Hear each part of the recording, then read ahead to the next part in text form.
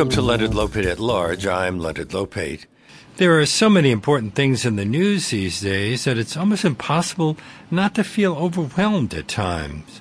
The revelations and implications of the January 6th committee hearings, the exploding inflation rate, the war in Ukraine, COVID and now monkeypox, mass shootings, and the legislative debates that have inspired, as well as the strong possibility that Roe v. Wade will be overturned. So we thought it would be a good idea to find out what you, our listeners, are most concerned about. And I've asked Bob Hennelly, my colleague here at WBAI, to join me as we take your calls. Bob, as you probably know, reports for public radio, various news organizations, and is the host of a Monday morning show here on WBAI called What's Going On. His book, Stuck Nation, Can the United States Change Course on Our History of Choosing Profits Over People, is published by Democracy at Work, and I'm always pleased to welcome Bob Hennelly to our show. Hi, Bob. Hi, good morning. I'm at the Metro train station Island waiting for a train to go down to Washington, so please forgive any train sound. Okay, well, we don't want to confuse people. It is no longer morning. It's after 1 o'clock in the afternoon, but that's okay. Right. We would love to hear from our listeners, and the number to call is 212-209-2877. If you want to be on the air, if you have a concern, if you want to discuss some of the things that are happening in the news, 212-209-2877. And Bob, before we get to some of those listener calls, are there any things that you think we should discuss that I didn't mention in my introduction? Wow. Well, no, I think you've covered it. I do think that I have a piece out this morning with at Insider NJ. I was down in Trenton yesterday, and I will say that it's clear to me that labor is in ascendancy. I mean, just today we saw that New Jersey Transit engineers who have not had a contract and are stuck at the bargaining table had a job action related to the Juneteenth holiday, which is upon us. I was down in Trenton, and there were dozens of union members from 32BJ, SEIU petitioning the governor and Senate president and Speaker of the Assembly for $100 million in hazard pay, which is considerably fair when you consider that New Jersey is sitting on $10 billion in surplus, $3 billion of it federal money. So there's a lot going on. Could lower the taxes at the pump, I imagine. Again, a reminder that if listeners want to join the conversation, our number here is 212-209-2877. Another thing we discussed the last time you were on the show was the Poor People's Campaign. You want to just fill us in on that very quickly before we go on to some of the big stories of the day? Sure. Well, this has been building for quite a while. People who listen to our air know that Pacifica, WBI, WPFW will be carrying remotely the Poor People's Campaign, which is the culmination of a few years of work by Reverend Barber and Dr. Liz Theo-Harris and a broad coalition of labor and community activist groups across the country. The idea is to try to refocus the conversation on working people who carried this nation throughout the pandemic and who have seen their cost of living go up stratospherically, but also their wages just not keep pace. And so it's time to call that national question. I mean, we are, as my book mentions, we are a stuck nation. We spend billions of dollars to project military might around the world, and we can't keep our children safe in the schools. We can project force all around the world, and we can't provide infant formula in this country in a regular way that's affordable. This country is profoundly stuck, and is built on the work of Martin Luther King, who raised all these questions a century ago, and unfortunately, in many ways, we're worse off today than we were then. I was watching. I've been watching the House Committee January 6 hearings. And I was talking with an attorney the other day about them and what the repercussions might be for Donald Trump. And he said that he thought it was unlikely that Trump will be punished for inciting the insurrection, but that there's a good chance he might even go to jail for having his campaign send out millions of emails to his supporters asking them to step up to protect election integrity by making a donation to what was being called the Official Election Defense Fund. I don't know if any of our listeners received that request. I suspect BAI listeners aren't on that list. But have you followed that? That fund doesn't appear to have actually existed.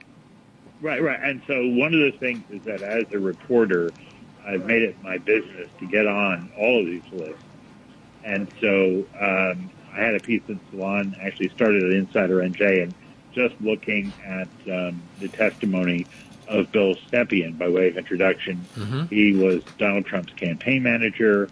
He was a New Jersey native, came up through the New Jersey Republican Party, and he had, of course, been dismissed by Governor Christie when his role in Bridgegate surfaced. He took the Fifth Amendment during that period of time, managed to elude accountability on that issue, but then has morphed on to have a considerable national campaign consultancy. It's very important to understand that the way that he has structured his appearance before the House committee was all on videotape. He had appeared before them and been deposed at a prior time. He did not do the live testimony was as planned because apparently his wife went into labor. However, one of the things that the House committee could have made inquiry of if there had been a live interaction was why it was that on 8 days after the election, and that's when Mr. Stepien, if you watch the hearings, insists that he stepped away from the Trump campaign because he was with Team Normal. He was concerned about the reputation and the dishonesty of what was going on. In point of fact, I was on a broadcast teleconference call where he was the featured act 8 days after the election, priming the pump and banging the drum for funding Stopping the Steal. It was a high production value call. I have no doubt it didn't produce all kinds of contributions. And so to this day, he continues to get, I think reporting indicates, over $1.4 million in receipts, some of them linked back to Trump, to support Trump's acolytes that, as we speak, are attempting to do legally what they couldn't do unconstitutionally back in January. Well, it went to Trump's Save America PAC instead of the fund, the Official Election Defense Fund, which was supposed to go spend money on election litigation. Trump's Save America PAC made contribution to Mark Meadows' charity, to an organization that employed former Trump staffers, to the Trump Hotel Collection, and to the company that organized the January 6th rally. So, exactly. So that was, I think that's a scam, and couldn't he be, can that be traced to him specifically? Because it seems to be part of the problem is a lot of these things might cause other people to go to jail, but if Trump put a certain amount of distance between himself and the actual act, perhaps he's still protected. Well, and it's also, I think he raised $100 million in that first week of that operation that, Stepien was a part of on that New Jersey call. I think that this question of individual culpability, we can see some potential cause of action within different states, and there is a range depending on where various things are registered. So we know that the Attorney General in New York, Letitia James, has been successful in giving him a bad hair day when it came to his charity. She has been successful in holding accountable the NRA. But the question is, does it ever cross over into the criminal realm from the civil? And that, you're right, that has been a problem because so far he's, and this goes back to Atlantic City. I mean, this guy has been operating like this for years and does always seem to manage to leave everybody else holding the bag. Again, the number 212-209-2877 if you want to join this conversation, 212-209-2877. There's a lot of other stuff to talk about. For example, there's concern about the Democrats' growing problem with Hispanic voters, and I wonder whether any of our listeners have an insight into why that has become a problem for the Democrats. Well, I think that you have to we can't look at this as a monolith constituency, and so it is really varied. I mean, the people that I was covering yesterday, people from Make the Road Walking, New Jersey, and the folks involved with the labor movement, those are progressive folks who probably feel that the Democratic Party is not doing enough for working people. There's many, many different demographics within each one of these groups. And so I do think that there is this question about the Democrats not delivering, and following through. We know that, and it was very cruel that in the American Rescue Plan, they extended this expanded child tax credit, which lifted literally 40% of the single-parent households, many of them Latino, out of poverty. And then, incredibly, due to Manchin and Sinema, they did not renew it and just dropped it. And those people fell back into poverty. Similarly, the minimum wage. It has been stuck at $7.25 an hour since 2009. And the Democrats, when they're in control, have not been able to move it. And in that case, it just... But that's despite the fact that we have experienced some very serious inflation. So that minimum wage, which was probably inadequate even when it was enacted, is now just a joke.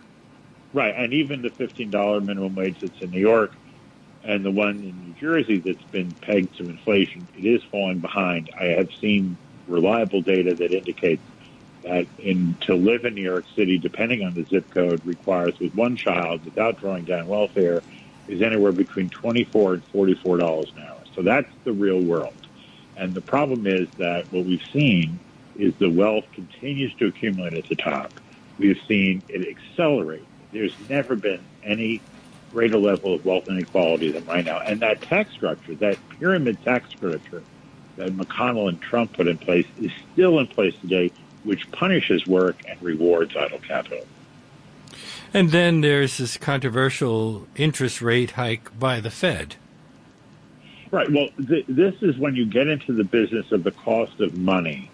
That is the capitalist game. And that's where, for instance, you'll hear on Morning Joe, the neoliberal economist Stephen Ratner, who was the bagman for Michael Bloomberg, his global investments.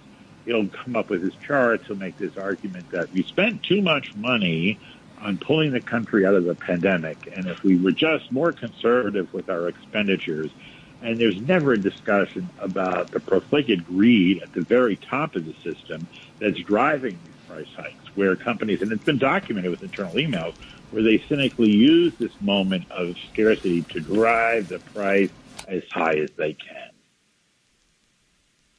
Should we take some calls? Because Sure. there's all sorts of stuff to discuss. We've been talking about a few of them, but yes, there are those hearings.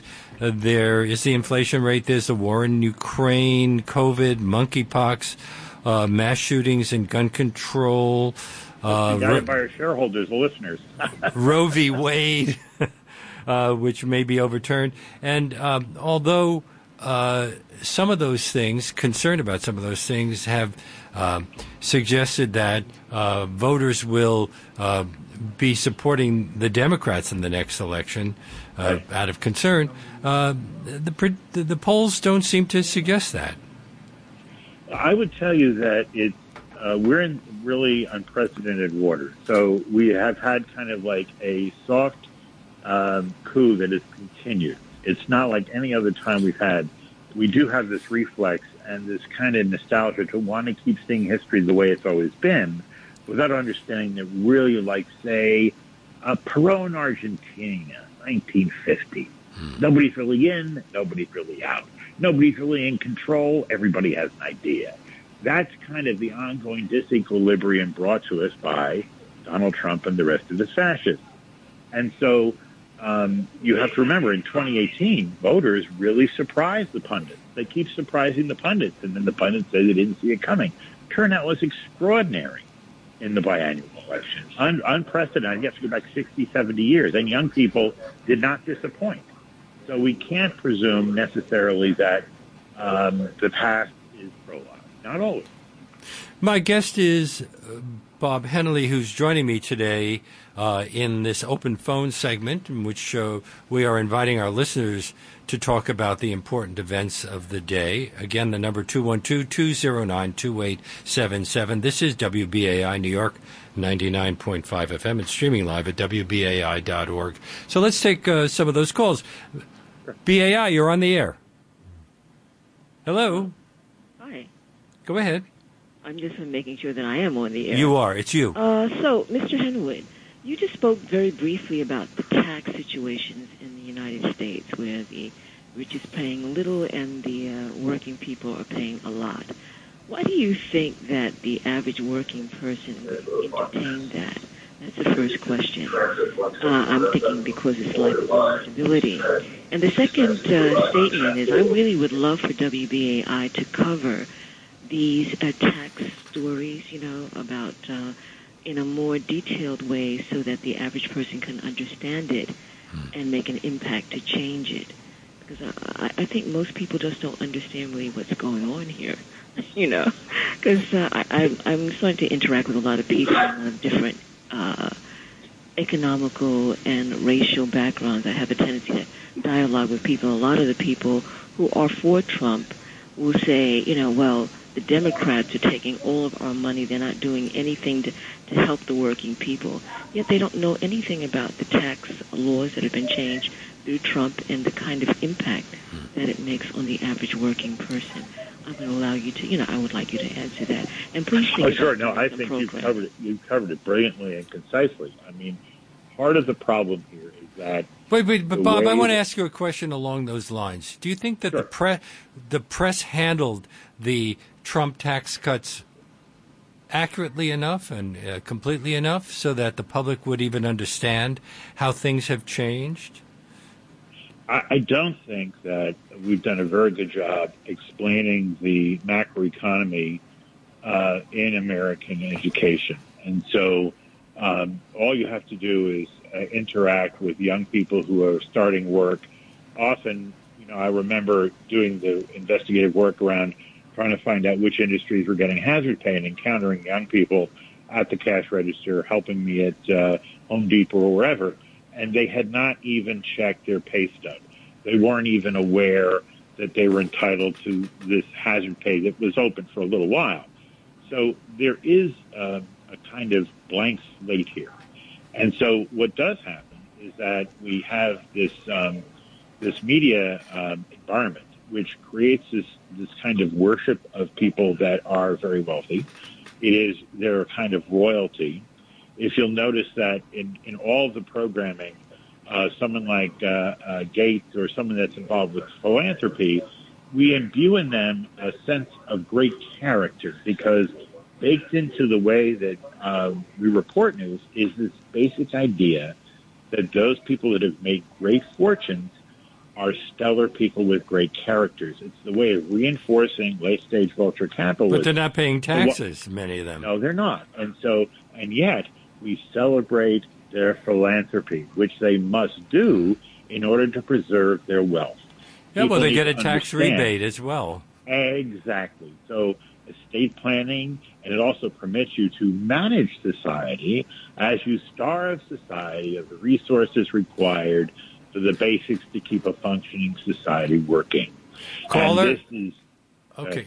I just wanted to know, caller, is that okay? Would I move on? Oh, the caller is gone. Okay, finish your thought, and we'll go to another call. No. I'm just saying that I would say that also one of the things that happened is the union movement was betrayed by the Democratic Party. One of the things that the fallout, the opening that was created by Donald Trump was a hollowing out of industrial America, which was a bipartisan collaboration. There's no mistake. There's a reason why that you have the revolving door from both parties into doing the bidding of multinational corporations. For a half century, it has been government policy to use the tax code to create an environment where multinationals based in the U.S. can expand their reach around the world. The notion was that would reinforce democracy. Exactly the opposite happened, and they became larger and beyond the ability of the United States to have any way of regulating them. And that's where we are now. Okay, let's go to another call. BAI, you're on the air. Hello. Hi. How are you doing, Leonard and Bob? My name's Paul. I'm very interested in the issue of the Ukraine, well, it's actually started by Russia, Ukraine war, because let's say I'm on the left, and I am, but some of my colleagues, my comrades, even in the Green Party, resist the notion that Russia, in a way, should be held accountable for the war, for doing the invasion in the first place, and should withdraw. And my thing back to them, when they start saying, "Oh, well, NATO is at fault," okay, I floated resolutions as far back as very early this year to say the United States should lead the way out of NATO and unjoin from NATO ourselves. And, I think, not that that's enough, but I don't think we have any business in interfering with what should be a bilateral negotiation between Russia and Ukraine. And also that we as leftists should at least have a little sympathy for the national ambitions of the Ukrainians, and obviously not so much for the territorial ambitions of Mr. Putin. So, I'm laying it out in brief, but... Bob, you want to join this? Sure. Yeah, I'd like to listen to your comments. Sure. I think that you have to pull back. A constructive way forward for left wing in this country. Go ahead, Bob. I would say that it's very important about when we start this narrative, when it's important to know that the United States, right or wrong, extended in the breakup of the Soviet Union, extended a guarantee to backstop Ukraine if they gave up their atomic weapons. It's also, I think, it's important to know that we have to count for the fact that we do have this iron triangle that Eisenhower warned us about, which is a military-industrial complex, which has its unraised and death rate that is constantly working to find a way to promote itself, and does have K Street and all the other levers of power lined up to exploit every opportunity to sell armaments to as many people as possible and to proliferate weapons around the world. So that has to be put down there as a given. That said, there is also the fact that we set the stage for some of this because of the mixed signals we had from the Trump administration.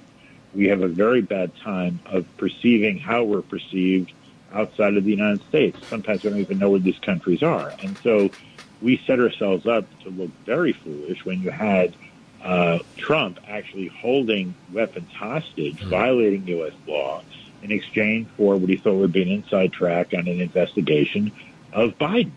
And so all of a sudden then we don't remember that whatever reason, we lost control of our national government and had this guy making the geopolitical call. And he was only saying wonderful things about Putin. They were buddies. Right. Exactly. And so I do think also we have to go back to the fact that the mismanagement by the United States and multinationals that exploited the dismantling of the Soviet Union, the fortunes that were created overnight with all that great wealth that was built up by the people of the Soviet Union in the way of these amazing, huge national corporations that were gutted from the inside, sometimes with collaboration from American actors. I mean, it's very hard. It's like being in a brawl and then trying to figure out who the right people are. Who do you want to side with? I thank you so much for your call. I'm sure other people will want to join in that conversation, and there are so many other things, as I said, to talk about these days. And we are inviting listener calls at 212-209-2877. WBAI, you're on the air. Hello. Yeah, hi. It's you. Yeah, thanks for taking my call, Leonard. Excellent program. A couple of points. It seems like the divisions and cynicism and mismanagement are only getting worse, and that the extremes get pushed every time we have a new election. And a couple questions. One, the Trump fraud, where his people were using credit cards to loot people's credit cards and bank accounts. I remember Lyndon LaRouche's people got in trouble with that back in the 80s, and a bunch of people went to jail for that. So hopefully they'll hold Trump accountable. The other thought is, oil companies, with their windfall profits, certainly they should be taxed fully. Do they still enjoy the oil depletion, allow a tax breaks and all kinds of favorable corporate subsidies from the federal government? Yeah, they do. And one of the major ways that they enjoy this benefit is the ability to assign their profits to other jurisdictions. And this has been one of the things that Janet Yellen, the Treasury Secretary, to her credit, tried to do and came close, was coming up with a universal tax requirement of a 15% minimum so that we could stop this race to the bottom. Right now, it sounds like you're well aware of this. What we have is this kind of snake pit where every nation competes against the other, like to be concierge for multinational capital. How low can we go? Let's pay for your deposit. Here's a toaster. Please park your $1 billion here. And so that's kind of been the setting. So in that environment, they've been able to do it. Also, it's important to know that there are tremendous environmental costs related to the extraction of fossil fuel business. And historically, what we've done is we've permitted them to socialize the pollution and privatize the gain. And so there's a million ways this is done. We had it happen with Chris Christie. One of his famous capers that didn't get enough attention was when he was head of the Republican Governors Committee, raising money, and as governor of New Jersey. He totally folded on a massive natural resource development settlement that was supposed to settle all of the claims that belonged to Exxon for a century of Standard Oil polluting and degrading the natural resource base of the Hudson waterfront, which killed off the ability of that waterfront and its natural capacity to control floodwaters. And so rather than pay out, they came up with a pittance settlement. That's just one tiny example. Thank you so much for your call. I am joined by Bob Hennelly, my colleague here at WBAI, a journalist, and obviously somebody who knows a little bit about what's going on. Again, the number 212-209-2877. If you hear some noise in the background, it's because Bob is actually talking to us from a train station, and so we're hearing announcements and the like. But it's okay, Bob. Anyway, let's take another call. BAI, you're on the air. Hi, my name is Nelson Flores. I'm the New York City civil servant watchdog. Oh, great. Oh, yeah. Thanks for calling. Hi, Bob. How are you? Great. Good to hear from you, Nelson. Okay, I just wanted to touch on a few topics that you guys mentioned. Trump and his big lie. I got an acronym from Trump. It's Trump. He's totally robbing your money, people. He robbed everybody's money, and it's a shame. And as to the hazardous pay, the government and the politicians, which I call politicians because they have a bunch of politricks, they introduced this hazardous pay for these members, and they grouped them up and said they were essential workers, and then they souped them up to get down to the bill, and then the letdown, because they never got nothing by not passing the bill.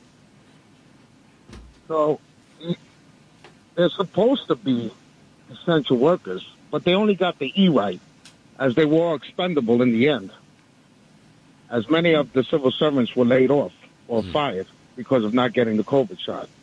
And I think that that's a travesty that in one breath, the government, the city, the state says they're essential when the pandemic's going on. But then when everything starts simmering down, you get bailed out by the government, they forget about the essential workers. So how essential were they? That's my question to the government. And your question to Bob Henley as well, Bob. What's your response?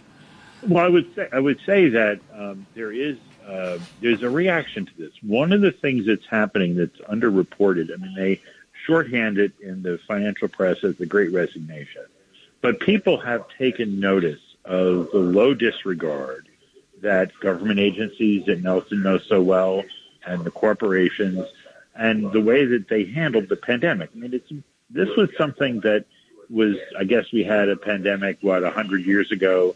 New York City lost some 30,000 people then. We lost over 40,000 now.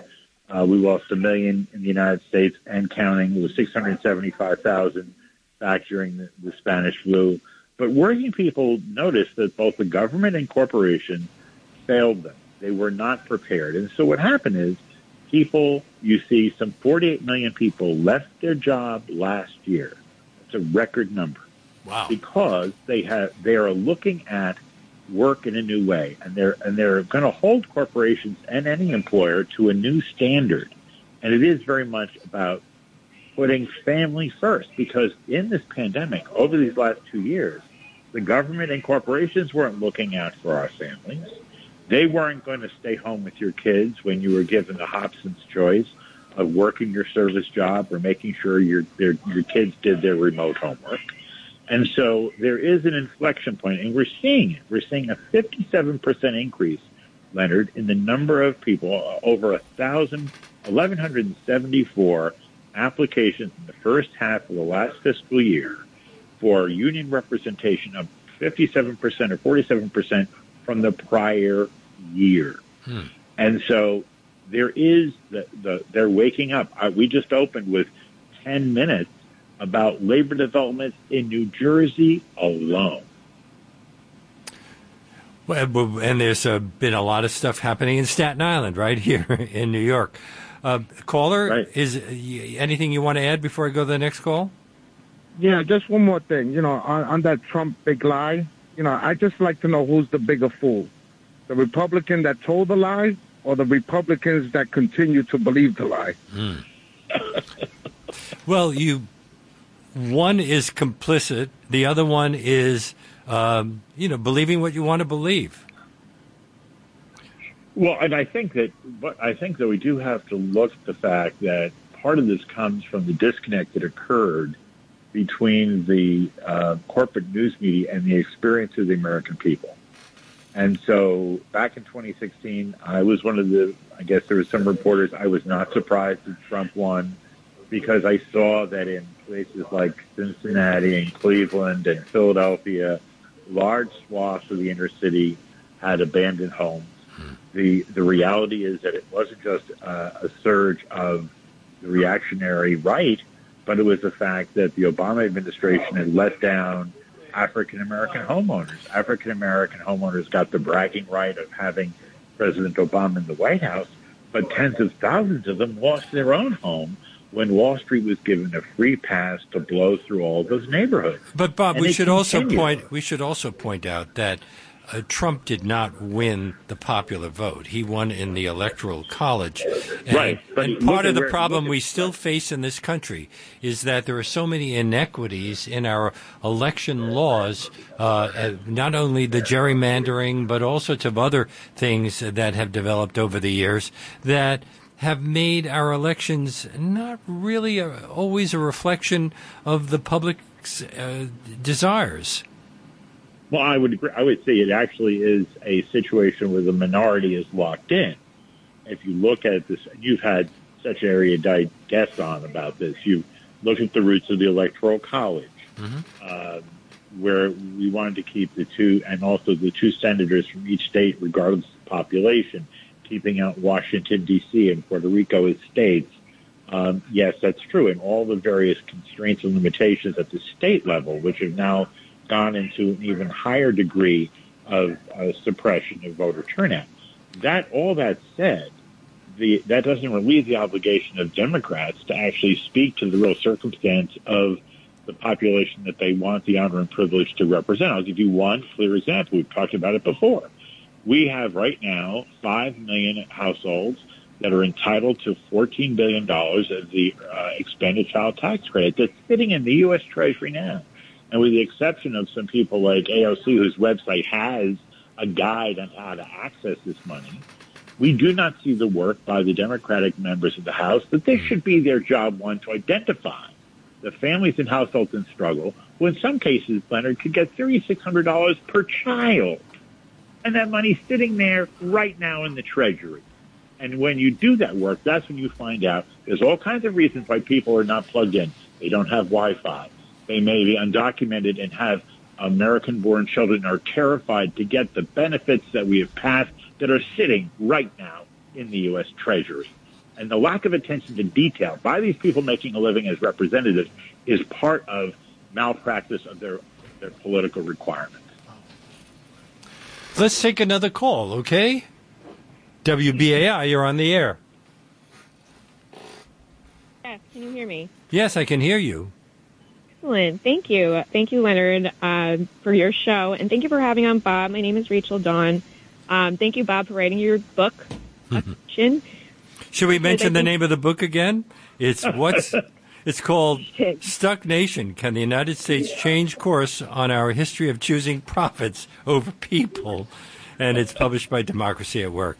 Okay, go ahead, Rachel. Thank you for doing that. And for, again, Bob, all of your reporting, your writing, I believe humans, especially organizers, should read. That was just mentioned specifically for those interested in the intersect of social justice issues campaign. Hidden economic inequality and environmental racism is our country. That's how we were founded. I had heard a black scholar recently say on WBAI, so much sense, the only way to really desegregate is to lift up economically, politically, all of that first, which never happened. And it's evidenced by New Jersey especially. So thank you, Bob, for having focus of environmental racism right now in Newark and Patterson, but specifically the Passaic Valley Sewerage Commission. You had on a couple of organizers, specifically a public health expert from Rutgers, to talk about the importance of stopping fossil fuel. That's one of 7 projects. The only nation with the environmental justice law. The rules were just implemented, just started to go into effect last Monday. Bob, can you talk a little bit about coverage? And the website is stopdumpingonnewark.org. We have a huge slew of events coming up. As you know, you've covered Liz Theoharis, your show, what's going on Mondays, best way to start everybody's Monday. But we have this huge Juneteenth, right? So we have a huge rally today in Newark. We're focusing on reparations, A938-386, and same-day voting, 1966-247. This is a great moment, right? We have a lot of hope. That's also something that's in your book, which I want to mention. But if you could talk a little bit about where you sit, connecting on all this. Well, listen, first of all, Rachel, your work with Water Spirit and all the things that you're involved with is so essential, and it would be great to have you co-anchor what's going on one morning. I know you got kids, but maybe we can arrange something because you have an encyclopedic grasp of these issues yourself. I would say that it is true that this New Jersey does have these moments where they come up with these laws that seem great, attract attention, scholars write about them.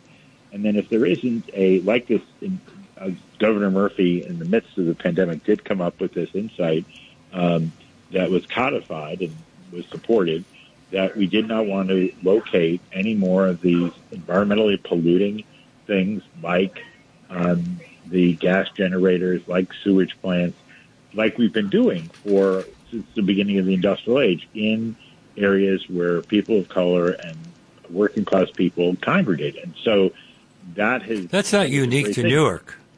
No, but it is the attempt by Murphy and the legislature to address it was.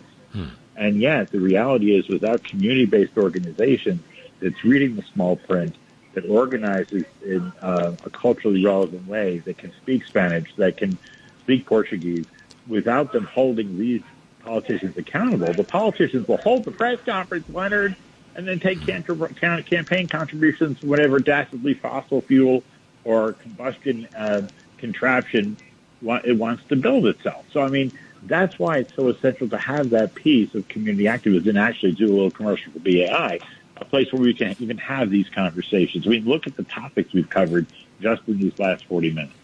And we are taking calls at 212-209-2877. That's 212-209-2877. Let's go to another call. BAI, you're on the air. Hello. Hi. This is Rose. I want to say your programs are always just delicious. Oh, thank you, Rose. I also want to bring up something that all crime is economic.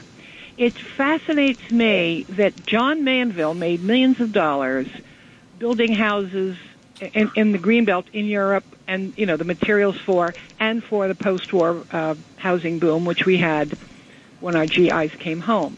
Why we have stopped thinking along the idea of having more prefabricated items cut to fit to build new homes, or as I say, Greenbelt apartments, or even better yet, even elements that could be put into retrofitting downtown properties, the brick buildings and what have you, right, with solar hot water panels. I mean, we have so many potential things to build in this country, and instead, we need to have more condos for the well-to-do. I mean, every well-to-do person should have a condo here and a condo there and a farm out there. I mean, it's just like during the time of FDR. He only went into high gear because he was told that if you don't do it, you're going to have a big problem. Well, we are in a big problem. And why aren't we having conversations about doing things like that? It just flabbergasts me that we are having the conversation, and we've been having it on this show and Bob's show. Yeah. But in government, we don't. It's all about the best one money can buy. And it's a tragedy. Bob, maybe we should run for office. Yes. No, I think... Too late. Too late for me. I would say that what is really amazing to me is that one thing where I have seen a shift and an improvement from when I started, I guess now it's some 40 years reporting, is that I saw the growth of watershed associations across the country. And this doesn't get highlighted because, it's now present and ubiquitous. There has been a level of human consciousness where you see people take responsibility for where they live in a granular way and do feel some responsibility of stewardship. And so I am hopeful about that. But the stuff that Rose gets to, which is the potential that exists, that is why it is so frustrating to see that when we came to this precipice with Build Back Better, it choked. Because all of a sudden the conversation became, we can't afford it. And the question has to be, and that's one of the things Reverend Barbara's been driving home, which is why I'm going to Washington, is can we afford not to do it? We have to flip that conversation. Rose, thank you so much for your call. And let's take another call. BAI, you're on the air. Hi. Okay, now. Yeah, you're on the air. I think that everything has to do with the languages, just like the lady said. If I'm a middle class, I don't qualify for Medicaid or for charity. And I have a house, but I cannot afford Medicare. Now that I'm 65, I have to pay my own. And I'm in the middle for being a middle class. So we are the only one who pay taxes. The millionaire does not pay taxes. And if you are so poor, you have to deserve something. But if you're a middle class, you're in a bad position. Exactly right. So we'll do Russell. Is there anything you want to add to that, Bob? Or well, I would say that what the caller has done is identify something that should be at the top of the agenda. I do find it passing strange that we've come through and are still going through a pandemic. Over 1 million people have lost their lives. tens of millions of people are infected. 1 million people were forced out of the workforce because of some long haul issues, according to the GAO. And the one thing we're not talking about, we're talking about everything else under the sun. Prices milk in Ukraine, but we're not talking about universal health care. And so the fact that we are not capable of raising that conversation, even though we know that if we look at the excess mortality data that's now coming out, you can draw a direct line between the excessive loss of life, where it happened, and the lack of access to health care. I have a piece on Labor Press this week that looks precisely at the difficult world that EMTs, FDNY have. I was talking with Acting Commissioner Kavanaugh, who talked about how, with the closure of hospitals, it's EMTs from the FDNY and the other providers of that service that are feeling it. Imagine, we don't talk about the Elmhurst Hospital situation that melted down. People don't realize that half a dozen hospitals closed around that very same hospital in recent memory. Yeah, but we have. Let me finish. There's also been a decline in life expectancy for 3 years in a row prior to the pandemic. My guest, by the way, is Bob Hennelly, and we are taking listener calls today on an open phone segment here on WBAI New York 99.5 FM and streaming live at WBAI.org. We are the only major industrial nation that doesn't have universal health care. When I was a student in England in 1960 and I got sick, I didn't have to worry about having to go to the doctor. Right. And it's pretty much every major country. And yet when it's proposed in this country, people start yelling socialism. No, you're right. And I do think that the fact that our political system is wired in such a way that we can't even raise that conversation. We have the New York Health Act where it comes close, and yet in the final analysis, it's short of getting across the goal line. I do think that it's going to have to be a grassroots movement that continues to raise this issue because the political structure right now is not capable of doing it. Let's take another call, okay? BAI, you're on the air. Hi, Lenny. It's Russell. Hi, Russell. Hey, Hey, Bob, I usually don't give to white male hosts on BAI, but you're going to be the exception because at 7 a.m. on Monday, What's Going On is a great show. But I have a couple of specific questions, don't need general answers. Number one, they cite Al Gore as a hero because he didn't fight for the people who voted for him, and we got 9/11, the Patriot Act, 20 years of war. Do you think he's a hero? I do not. Okay, number two, thank you for giving that straight. They say it's obvious that Trump, everyone said it was illegal to ask Pence to count the votes, although I would think a presiding officer presides over the count. I thought he would just have to send it back to the states. If this was so obviously illegal, why do people talk about repealing the 1887 Electoral Count Act or clarifying it? The third real quick one. Now, what would inflation be now if Build Back Better was enacted? In other words, what would you consider acceptable inflation? Twice as much as we have? And one last thing to the caller who thought up the big lie. If you don't look for something, you'll never find it. Thank you. Thank you for calling us, Russell. It's a tour de force. He compresses a lot in a little. And we don't have a heck of a lot of time, so I know. You're going to have to compress a bit yourself. Yeah, I know. I would just say that as far as Build Back Better, I would think that we've got the entire inflation argument wrong. This country runs on scarcity, which is part of the problem. You see the pandemic was driven by scarcity of masks, scarcity of tests. And now what we have is a labor shortage, and we have a problem where people are not going back to work. So it would seem if you want to increase productivity without inflation, you facilitate people being able to return to work. What would that look like? That would look like making work pay by having corporations bear the burden for their excess and having working people take more home and help through a universal child care system and universal health care so that startup businesses and businesses of all kinds, including nonprofit, did not have to bear the burden of health care so that we could unleash the power of both this people and the capital that has been misspent. Well, since we're talking about money and we're pretty much out of time on the show, I know you're going to want to join me in discussing a very serious problem that faces this nation, because WBAI is now 2 months behind in paying the fee to have our signal transmitted from the broadcast tower at 4 Times Square. It's important for FM radio stations to broadcast from a high tower, because the FM signal goes out in a straight line, and the higher the tower, the further the signal goes.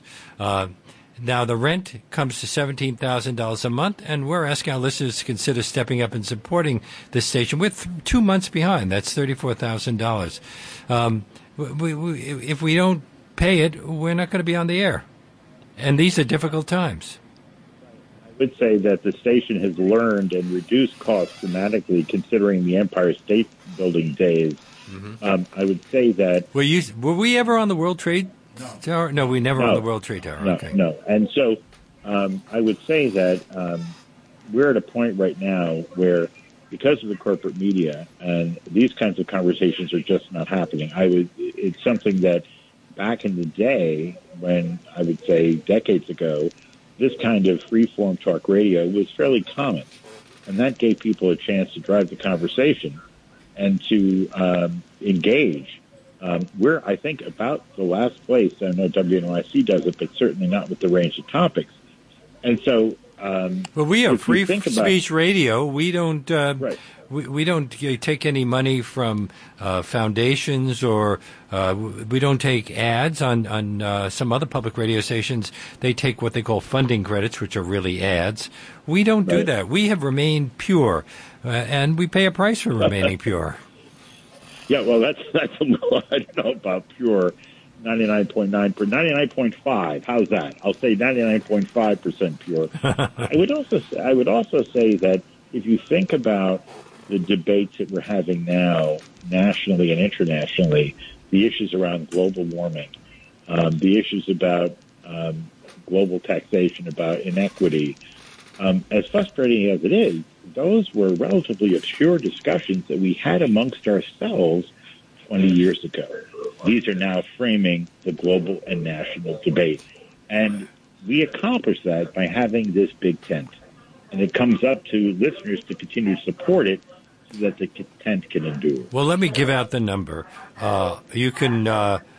we ask you to make a tax-deductible contribution at whatever level you're comfortable with by going online to give2wbai.org. That's given the number 2, wbai.org, or by calling 212-209-2950.